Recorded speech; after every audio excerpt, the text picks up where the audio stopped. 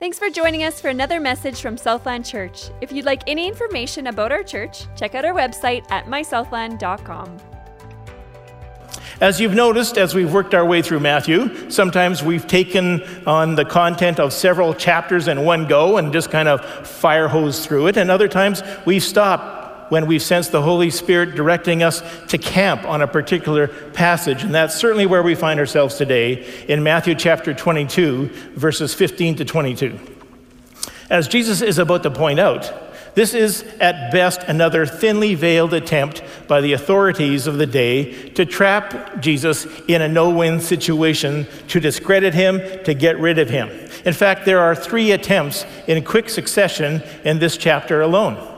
They can't just murder him, so they have to catch him teaching something that they can twist into sounding like blasphemy, a capital offense, or failing that, at least discredit him before the people. The interesting thing is that in each of Jesus' responses, he doesn't just merely extricate himself or give an excuse, get out of the trap. He actually uses the traps to further the teaching that he's giving. Right away, we see a very strange coalition in this passage confronting Jesus. It's nothing new under the sun, of course, but you've heard the expression, the enemy of my enemy is my friend. Well, here's an example. The 2 groups mentioned here, the Pharisees and the Herodians, were diametrically opposed to each other. The Pharisees strongly resented the rule of Rome over Israel and pushed back against it all the time. The Herodians, on the other hand, supported the Roman occupation. They were called Herodians because they supported the ruling house of Herod, no big surprise, which was in turn a propped-up puppet government supported by the Romans in the very first place. For our purposes, you could picture the far left and the far right coming together to fight against someone, Jesus, who wasn't playing by their rules or their labels. So we have these 2 groups who intensely dislike each other, suddenly coming together in order to spring this trap to remove Jesus from the scene. Notice the insincere flattery dripping from their words. "Teacher," they said, "we know that you are a man of integrity and that you teach the way of God in accordance with the truth." You can almost hear them kind of choking on these words. "You aren't swayed by others because you know you pay no attention to who they are. Tell us then, O great and wonderful one," is kind of the whole thrust of this. "What is your opinion on this? Is it right to pay the imperial tax to Caesar or not?" Here's the setup. If Jesus says it's right to pay taxes, they could discredit him with all those who hated Rome and resented the burden. He might even be dismissed as a collaborator with Rome. Do you see how convoluted this is getting? It's basically saying he might be recognized as a Herodian. I mean, they're part of the trap that they're setting here, and they're saying, well, maybe he can be bunched in with us and then discredited. Now, make no mistake here. The taxes were burdensome. Historians believe they were hovering around 50% right at this time. Rome took 50% of the produce of your income and took it away from the country. It went back to Rome. It didn't improve the roads. It didn't do anything locally. It just left. On the other hand, if Jesus said they should resist Rome and refuse to pay the taxes, well, then he could be denounced as a dangerous insurrectionist. In his supreme wisdom, Jesus asked for a coin. When it was produced, he asked whose portrait and inscription was on the coin. Caesar's, of course, they reply. And he then gives this wonderful, great, wise comeback. So give to Caesar what is Caesar's. So give back to Caesar's what is Caesar's, and to God what is God's. Jesus lays the foundation for all the teaching that is to follow on this subject in the New Testament. Paul in Romans 13 writes, "Give to everyone what you owe them. If you owe taxes, pay taxes. If revenue, then revenue. If respect, then respect. If honor, then honor." Peter taught, "Submit yourselves for the Lord's sake to every human authority, whether to the emperor as the supreme authority or to governors who are sent by him to punish those who do wrong and to commend those who do right." The first part of Jesus' answer reinforces Caesar's authority, even when it's unpopular in things like taxes. But the second part that he says draws limits on the authority that Caesar has. Although it's clear from Scripture that the state has a God-given and therefore legitimate authority, the authority of God is always, always, always greater. Therefore, of course, those who know God must worship and obey him, even if in some extreme cases it means disobeying Caesar. Obviously, paying taxes, however, was not one of them. Let me boil this down to what it looks like for you and me. Because we recognize the God-granted authority of government, we should be the very best of citizens. We should obey it in all areas of its legitimate authority. We should obey speed limits, pay our taxes, vote in elections, support worthy civic endeavors, speak well of our rulers, and support and pray for them. But Scripture is also clear that whenever the government violates the moral laws of God as laid out in Scripture, or the government commands us to do something contrary to the revealed law of God, we're to obey God rather than man. I believe we are still to do that as good citizens, being respectful, being peace-loving, loving representatives of Jesus himself wherever we go and the image of God that we bear. We don't get to throw the whole authority thing aside and say none of that authority thing applies anymore, because the weight of all Scripture still stands, and we're called to obey all of Scripture all of the time. Like with Jesus and the apostles, let's remember too, what that time of real persecution, when that time of real persecution comes, that our weapons are to be the same as theirs were. The sword of the Spirit, the word, not metal swords in our hands, and we should also prepare to face the consequences with courage, just as they did. The phrase, what would Jesus do, still applies here. Okay, that was the first part. That's the introduction, if I can call it that. I can't tell you how many times I've read this passage, and for the first time, one word just leapt off the page at me like I've never seen it before. In fact, there are some translations that do not include this word, but as I've studied with the biblical scholars and have looked at the Greek words that are used here, there is a lot of agreement from those who really studied this that this word, this one word, is meant to be there. On the surface, it might not look like an important word, like it's not a big deal, but to me, I think it is, and I'm going to tell you why. But first, the word. It's the word back. Have you noticed it before, unlike me? Give back. Give back. So what does giving something back imply? That it was given to you in the first place. You didn't create it. It was actually on loan to you or given to you, and now it's time to give it back. So let's carry that thought forward for a moment. Give back to Caesar. The implication is that you have something that belongs to Caesar that is his, and it's his to be given back. The government says, pay your taxes, and as citizens of that country, under the rulers, whoever they may be, that is theirs to demand. It's the cost of living in that country. It may be completely burdensome, but pay for the privilege of being in the country is the essence here, and I think we get that. And I'm not going to spend any time at all on it, but there are benefits that are supposed to be ours underneath and as subjects under a government that abides by the limits that God has put in place, like law and order. We benefit from having law and order. We benefit from the protection of human life and personal property rights.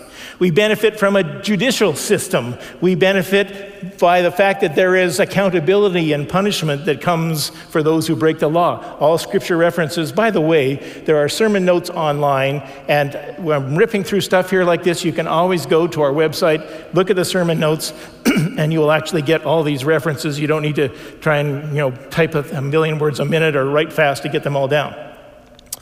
But we who believe in Jesus have also been granted citizenship in heaven. And Jesus' words in this area also apply to us.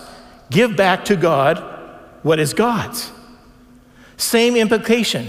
We have things from God that are not ours, that he calls us to give back to him. What that is very easy. It's everything. God owns everything. He owns every plant, every rock, every animal, every person, and by extension, every government, everything. God owns everything. The Bible says the earth is the Lord's and everything in it, the world and all who live in it. There's no exclusions. He created it, he owns it. But more than that, he sustains it. The Bible tells us in Colossians that God holds everything together. He keeps the planets in line. That's the fact. God owns everything. He owns you. He owns me. He owns this land. He owns this building. He owns the camp. He owns everything because he made it. He owns the raw materials that we use to make everything. But just because God owns everything doesn't mean that it's being used, that we use it in the way that he intended it to be used. Obviously, a lot of things aren't being used the way God intended them to be used when he created them, which introduces us to the subject of the day, stewardship. Stewardship is the responsibility of managing some assets or affairs or property of someone else. Basically, it's to be a caretaker of something that doesn't belong to you. Stewardship is managing something that isn't yours. The key word in the definition is the word management. The word steward simply means manager. It's the old English word for manager. Stewardship is the second greatest theme in the Bible. It is taught all the way through, from Genesis all the way through to Revelation. Jesus talks more about stewardship than he does about heaven or hell or prayer or any other thing. Over half of his parables are about stewardship. In fact, 1 out of every 6 verses in the Gospels has something to do with stewardship. God made us to be the caretakers of the world that he created, to be the managers, to be the stewards of all the resources that God placed here. Our basic problem still today is that we forget why we were created. We forget our purpose. Man goes out and manages what God has given and created, and pretty soon, man starts to think he owns it. But he's just managing it. We try to trade places with God. We start acting like the owners, as if we created the world. We start using words like my and mine, my life, my plans, my possessions, my time. Who gave all of that to us? God did. Ownership. God said, I'm putting you on this earth and you get to use the world and the resources that I've placed in it. You get to manage it all. You get to enjoy it all. But never forget, I own it. I made it and I keep it going. I read about a church in the south that was growing so fast it ran out of parking space. They went across the street to a supermarket that was closed on Sundays conveniently and made a deal with the owner of the supermarket to use their parking lot. The owner of the supermarket said, you absolutely, by all means, can use the parking lot 51 Sundays out of the year. But on the 52nd Sunday, I'm chaining the parking lot off. Church people said, why? We don't understand. Why would you let us use it 51 times and then chain it off for the 52nd? And he said, and you're already there with me, right? Because I never want you to forget that the parking lot belongs to the grocery store, not the church. That's what tithing is all about. God says, I just don't want you to forget where it's all coming from. That I'm the source of your blessing. I'm the creator. God owns it all. We're just managers. We're not the owners. We get to manage it. We get to enjoy it. We get to use it. We get to develop it, but we don't own it. It's God's. God's intention was for man to rule over these things. But what happened? We got it all mixed up and we reversed it. Now those things rule over us. We're possessed by possessions. God says it's foolish to make your number one goal in life simply the acquisition of things. I'm just loaning them to you for a short time anyway. You can use them, you can enjoy them, but then you're going to die and move into eternity, and I'm going to loan them then to somebody else. You don't own anything, really. You don't get to take any of your possessions with you. Everything is on loan. And there's one specific area where God seems to know that we will have our toughest struggle with, and where a lot of the stewardship in Scripture speaks directly to. So let me ask you as a way of introducing it. What one factor if I just walked up to you in the street and said, what one factor would most improve your quality of life? When you think of happiness and fulfillment in your life, what is the single biggest thing lacking in your life that in your estimation would make all those things that you hope and dream for become a reality? I thought I had a shot at it 16 years ago this past August. We were in Windsor, Ontario to watch our oldest son, Matt, play in the Canadian Junior Baseball Championships. And right then was when the biggest blackout that's ever happened in North America hit. That was very eerie, very weird. But that's not what I remember the most when I reminisce about the trip. In fact, it was not at all about anything that happened on the trip at all. What I remember most is something that happened here while we were gone. Little did we know that while we were watching the freighters negotiate the river in the pitch dark between Windsor and Detroit, our ship came in at home.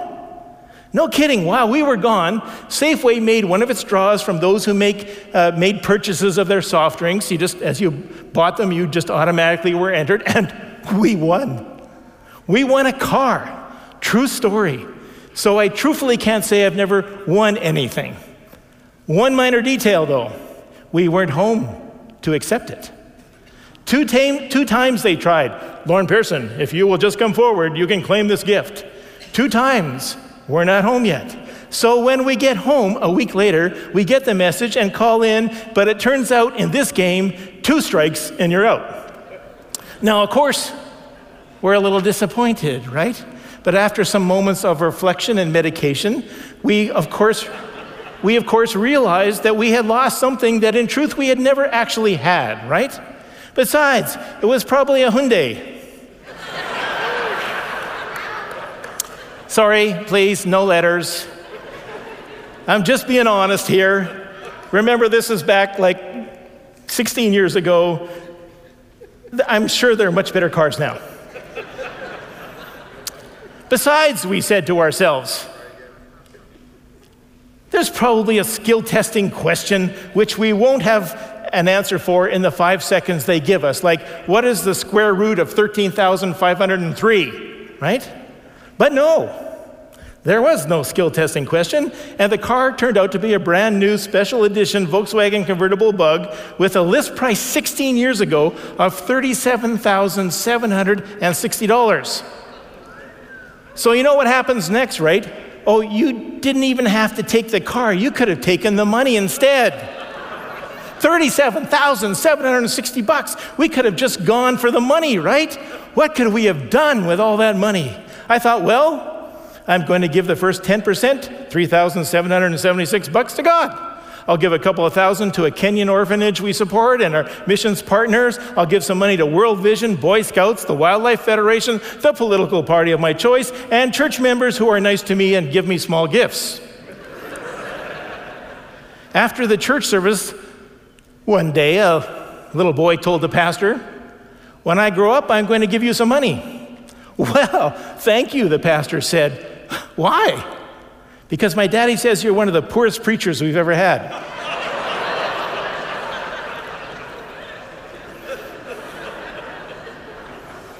But wait a minute. I'm worth $37,700. I'm going to break out of my Scottish heritage. I'm going to become the most generous person you have ever seen in your life because I can afford to be generous now. But the truth of the matter is, I'm lying to you in trying to convince you that I'm going to overnight become this outrageously generous person. Because what the Bible says about the way we are is that no matter if we have a little pile of money, a medium pile of money, or a big pile of money, we are going to be about as generous with whatever we have as our heart allows us to be.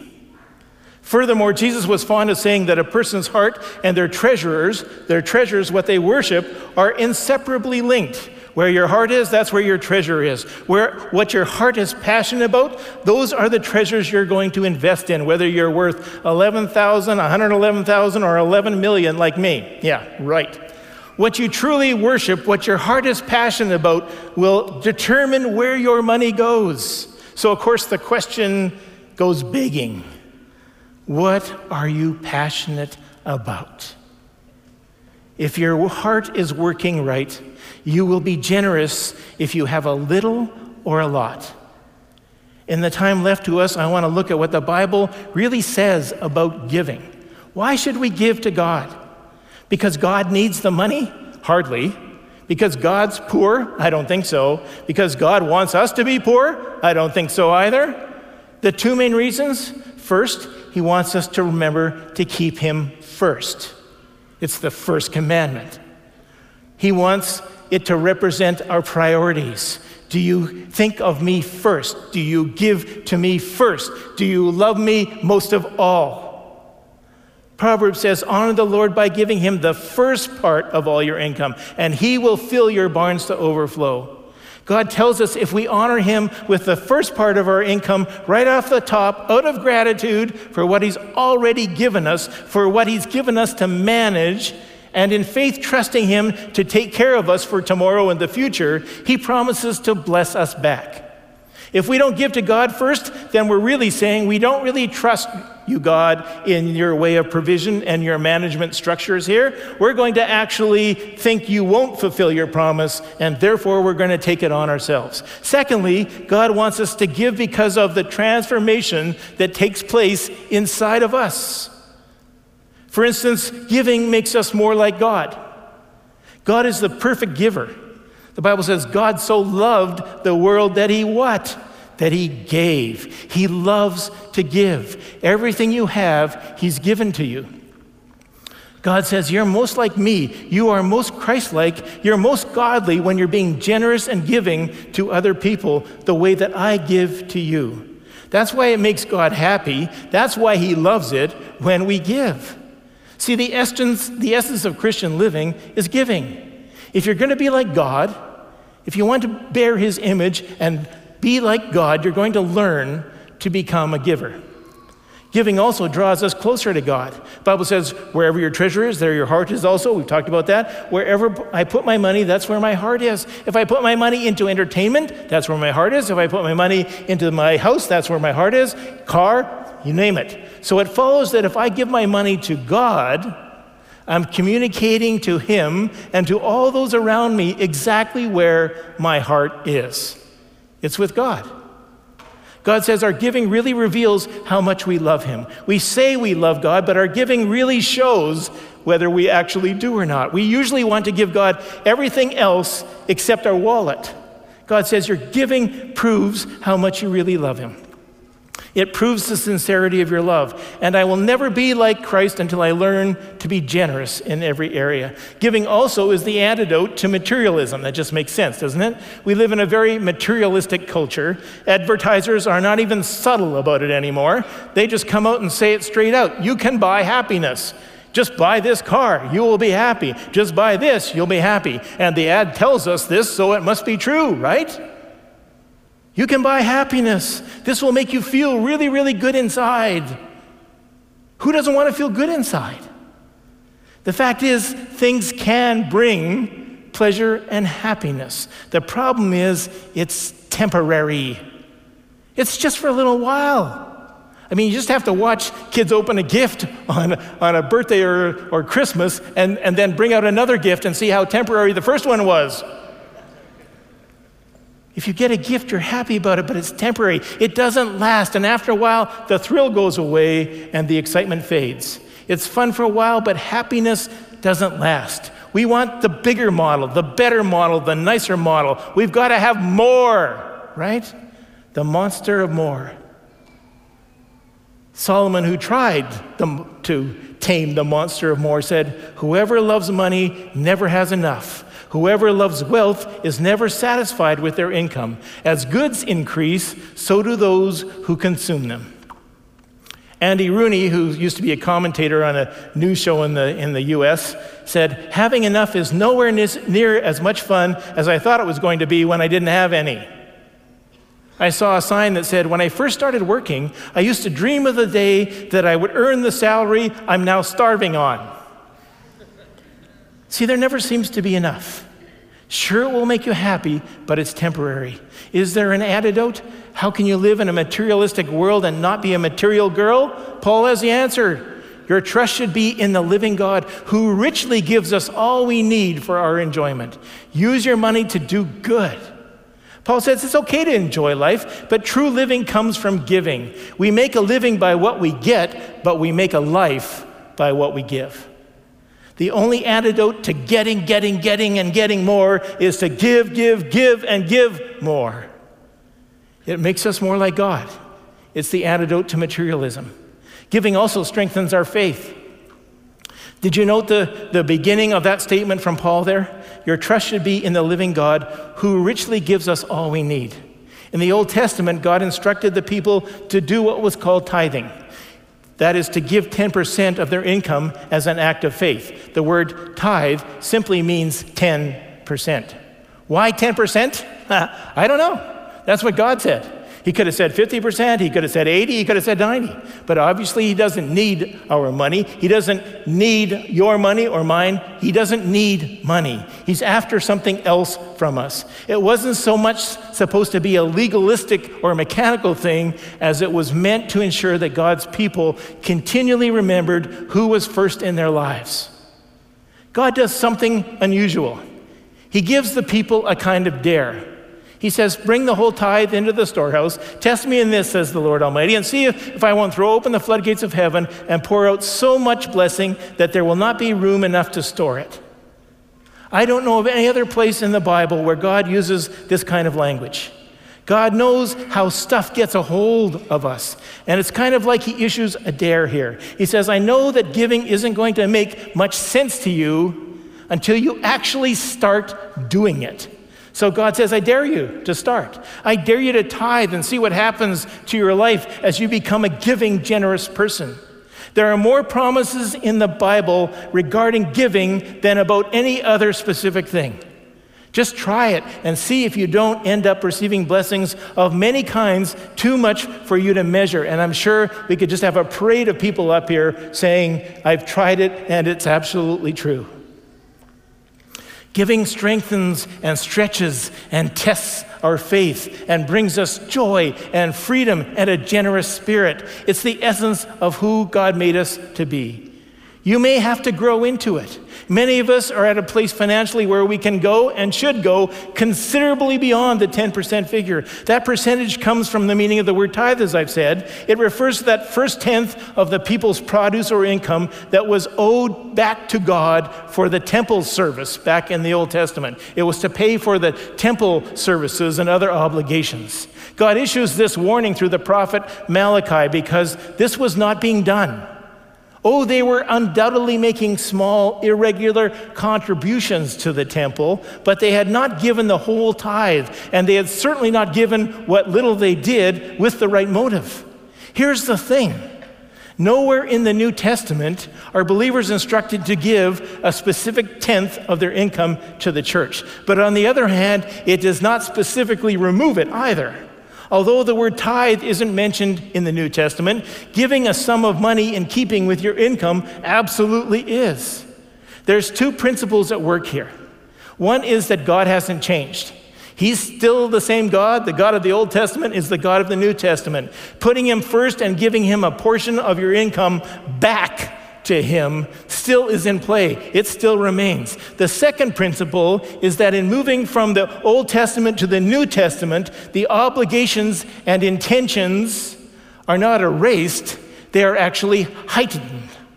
They move from acts of regulation in the Old Testament to the higher calling of acts of love in the New Testament. Not just doing it because God told you to do it, but because in response to his love, in response to his provision, you want to give back to him as much as you're able. It says, each of you should give what you have decided in your heart to give, not reluctantly or under compulsion. It's a deliberate decision based on prayer and planning. You give because you thought it out. You planned this. You decided it in your heart. If I can put it another way, it used to be that it was a hard and fast 10% tithe to the Lord in the Old Testament, but now it's a question. It's all yours, Lord. All of it's yours. You own everything. How much of your money, your resource, do you want me to keep? Because the rest is yours. How much do you want me to live on? The rest is yours. Here's my 10% as a foundation to start, God, but you've blessed me with so much, I want to give you more as an offering, a love offering, as a freely I received, freely I'm going to give kind of thing. Here's my gift offering of another, whatever. I know some of you have gone progressively up the gift ladder so that some of you are giving well over 50%, and that's fantastic. I want to say a word, though, especially for those of you who are starting out financially. Maybe you're a student or early in your adult life, either as a single person or a young married couple. As hard as it is to believe, I've been there. I know. You are going to be tempted, I'll tell you, you're going to be tempted to think, we don't have enough money to give to the Lord right now. He'll understand.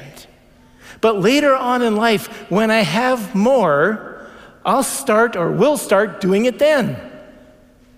Anybody in this room with me who is 30 years of age or older, tell me if you think that's a good idea.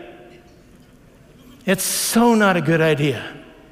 On average, I'd say it works about 0% of the time. There is an illusion that says, if I had more, then I'd be generous. If I had $37,700, oh wow, then I'd be generous. It's simply not true. And it's been proven over and over and over again. Here's what my wife Jennifer and I found. If we thought things were tight and we paid all the bills first, there never was any money left to give to God. But when we stuck to the principle that God is going to get the first 10% at least before anything else gets theirs, whether it's in times of plenty or in times of want, in great times or bad times, God has always, and I mean this, always seen us through because we honored him first. And he says, he who honors me, I will honor. Giving is an investment also for eternity. Paul said in Timothy, you should be rich in good works and generous to those in need, always being ready to share with others. By doing this, you will be storing up your treasure as a good foundation for the future so that you may experience true life. Jesus said you store up treasure in heaven, and you do it by giving. He says, when I give to somebody else, God accepts that as like it was a gift to him. I'm storing up treasure in heaven. Some people are going to get to heaven, I once heard the story said, and say, God, where's my mansion? And God's going to say, sorry, it's that little shack over there. That's all the building material you sent ahead. Are you storing up treasure in heaven? Giving blesses us also in return. This is the crazy thing about giving to God, is that we get blessed back. It should never be our motive, but it's amazing how he gives back. The generous will prosper. Those who refresh others will themselves be refreshed. Whatever you give out, you're going to get back. If you're generous with criticism, you're going to get a lot of criticism back. If you're generous with gossip, you're going to get gossip back. If you're generous with encouragement, you'll get encouragement back. It's the law of sowing and reaping. If you're generous with your money, you're going to get resources back. It's a law of life. Giving is not a debt we owe, it's a seed that we sow. It's not an obligation, it's an opportunity to build our faith and be blessed in return. Jesus said it's more blessed to give than to receive. But we don't believe that verse, really, I don't think. If we did, we'd give more. But he's saying that it really feels good to give. Have you ever heard anybody say you ought to give till it hurts? I suspect you've heard that. No way, that's not right. You ought to give until it feels good. You ought to give until it really starts to turn the love pump on. The most generous people I know are frankly the happiest people I know. The root word of miserable, after all, is miser. The more I hold in, the more stingy I am with my time, with my money, with my tithe, with my effort, the more unhappy I'll be. Jesus said the way to happiness is not to amass personal wealth, but to give. 4 ways to get the most out of giving. First, and you've probably heard all of these before, give willingly. There's a church in Minneapolis area, I kid you not, a church that came to the end of the year and had a financial shortfall and brainstormed, how can we motivate the people to give more? And this is what they did. At the end of their offering, it's their custom now to pull one offering envelope out of the basket, and whoever it was that had given in that particular envelope got twice back the amount that they put in. True story. Don't ever look for that happening here. See, giving is a matter of willingness, not wealth. It's a matter of attitude, not amount. It's a matter of opportunity, not obligation. King David said it this way, I know, my God, that you test the heart and are pleased with integrity, and all these things I've given willingly and with honest intent. And I've seen how with joy, how willingly your people here have given to you. Paul said, for if the willingness is there, your gift is acceptable according to what you have, not according to what you don't have. He's not saying equal gifts, but equal sacrifice. It's the willingness that makes the difference. And we are also to give generously, as we've spoken about already. If you really want to be the kind of giver that God is pleased with, give generously. David epitomizes this in 1 Chronicles. He says, with all my resources I've provided for the temple. I've given over and above everything. And he shows that he completely understands the proper attitude in giving. In verse 14, he goes on, but who am I and who are my people that we should be able to give as generously as this? Everything comes from you, and we have given you only what comes from your hand. Both Mark and Luke record that right after the passage we're looking at today, Jesus sat down opposite the place where the offerings were put and watched the crowd putting their money into the temple treasury. Many rich people threw in large amounts, but a poor widow came and put in 2 very small copper coins worth only a few cents. Calling his disciples to him, Jesus said, truly I tell you, this poor widow has put more into the treasury than all the others. They all gave out of their wealth, but she, out of her poverty, put in everything, all she had to live on. Paul even describes the believers in Macedonia as begging him to take more offering. They gave as much as they were able and even beyond their ability, entirely on their own. They urgently pleaded with us for the privilege of sharing in the service to the Lord's people. Can we not take another? I haven't actually ever heard that here. Can we not take another offering? Give generously. Give joyfully as well, for God loves a cheerful giver. The word in Greek is the word we get hilarious from. Are you hilarious when you give? Or do you say, oh no, here comes the basket again? But you just can't ignore something, you see, that God talks about 2,142 times in Scripture. More than praying, believing, loving, give joyfully. In the New Testament time, they got excited when they had offering. They were hilarious when they give. I've been down into Latin America, and let me tell you, there is hilarity, there is joy in the giving. They start dancing. They all come up to the front, and they put their offering in at the table at the front, and they're singing, and there's dancing, and you're not sure it's ever going to end. Joyful givers, because they want to be like Jesus. I saw a bumper sticker once that said, tithe if you love Jesus, anybody can honk. I have a feeling they're joyful givers. And finally, give thankfully. The authorship is unclaimed for Psalm 116, but most think it was David. And you can see the same thread here. What shall I return to the Lord for all his goodness to me? Giving is an opportunity to give back to God just a small portion of all that he's given us to steward, to manage for him.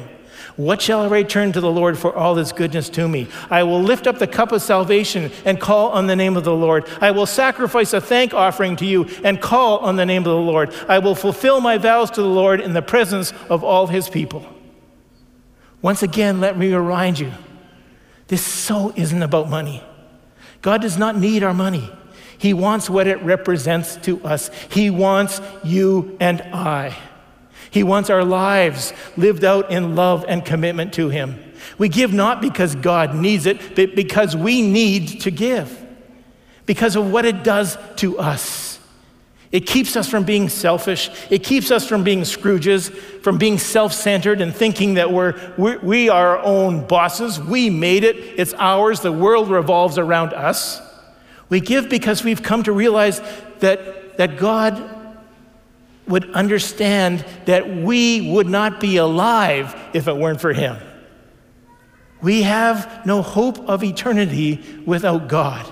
We have no forgiveness without God. We wouldn't have anything that we enjoy, health, family, provision, career, you name it, without God. We wouldn't have anything. So God, we just want to give something back and say, thank you, Lord. Thank you, Lord. Teach us to be more like you and be good givers. Our closing prayer is David's today. Agree with his words as I pray them in the presence of all who are gathered here. We're not going to have a closing song. I'm going to ask you to stand.